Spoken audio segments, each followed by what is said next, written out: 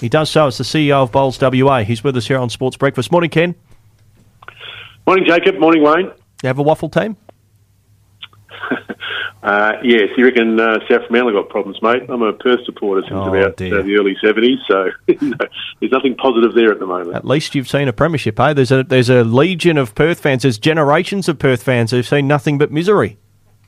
Yeah, certainly saw two of them, mid-70s, and then the disaster against East Perth in 78. So, no, hanging on. I think the beanie is still wet from 1978, to be honest. No, I've heard many a story of how wet that day was, biblical proportions at Subi Oval. Let's chat about the Bowls. A bit of rain around last weekend as far as the Saturday results were concerned, but the ladies, round 17, the top four confirmed. Now it's just the order of the top couple, how it finishes. Yeah, exactly. Top four squared away now after Tuesday's results, so I think it's the top four that we've had for the last couple of years, actually. Mosman Park, Manning, Osborne Park and North Beach. What we do know, Osborne Park and North Beach will play off in the first semi in a couple of weeks' time. Two perennial favourites, Mosman Park and Manning. 1 point separates them, with Mozzie just on top. So that will be determined next week as to who gets the home ground advantage for the finals. But quick look on Tuesday, how that all play out. So Mosman Park got the maximum against Mundaring. I think that probably finishes off Mundaring for the season. I think they'll get relegated. North Beach, really a replay or a pre-play, that's what you can say, against Osborne Park. 2 points North Beach, 4 to Osborne Park in a close game. Willerton, probably the other side going down. Humboldt at home against Safety Bay, 6-0. Similarly with Manning, big result there for Manning, 6-0 against Gosnells. And Leeming, similar score, 6-0 over Sorrento. So, as I said, four's all squared away. Just a matter of Mozzie Park or Manning finishing top. Looking at the fixtures for next Tuesday, Manning play Willerton. Gee, they'll get 6 points there, one would think. And Mosman Park at home against North Beach. So, first v fourth, bit tighter. Mosman Park just need to get whatever Manning get next week to host the finals, with Manning having a better percentage. So, almost down to a final stage for the girls. All right, the men's situation's a little bit tighter for that 4th spot. Manning's still a chance. They're the defending champions, and they look like missing out, but they're still a chance of getting in. They are, Wayne, yeah, they're on the charge now, and Mount Laurel, they've got all sorts of strikes. They've got a lot of home games in the first round, of course, that then jackpots the away games in the second. They've got a run of top sides they're playing, so again, looking at those games from last week, Mount Lawley ran into South Perth on a Friday night. Nobody beats South Perth on a Friday night at South Perth, so big result, 7-1 to the Millers there. Cambridge did what they need to do, 7.5, so 7.5 against North Beach's half.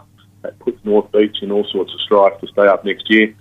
I guess the margins this round have been interesting. Bassendean, they're in that sort of twilight zone. They can't really go make the 4, probably can't get relegated. They got whacked at home by Doubleview, 8-0. That puts Doubleview back on top of the table. Osborne Park, mathematical chance of making it, given they just won 8-0 over Sorrento at home. And Joondalup, the other side, that's in a bit of strife down the bottom, they need every point. Manning getting that one 7-1.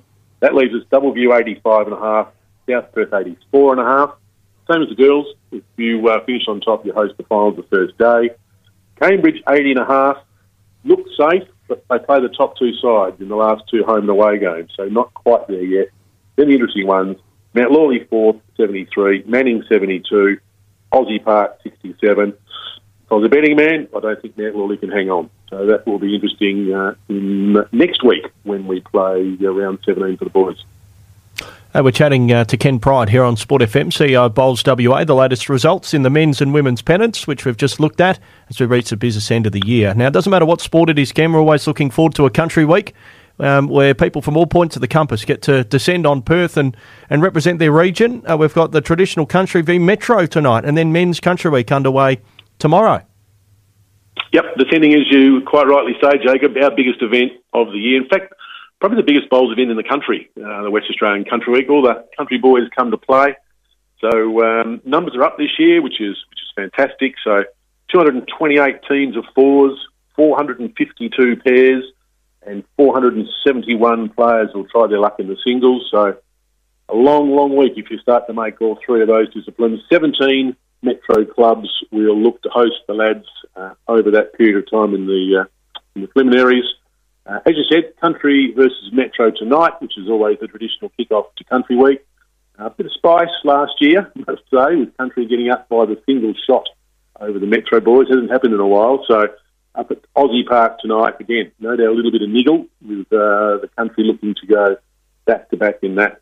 But yeah, fantastic week, really great event from Port Hedland to Kalgoorlie to Esperance, even out to Scadden they come from. So look forward to it. Great week. They enjoy themselves, puts plenty of money in the Metro coffers, and we'll salute Country Week winners on live stream next Friday afternoon. Hey Ken, that's a very exciting few days ahead, and yeah, Country v Metro sounds like there will be a bit of spice in that one tonight. We'll find out how the result went when we chat next week. Thanks for joining us. All right, boys. Thanks. Speak next week.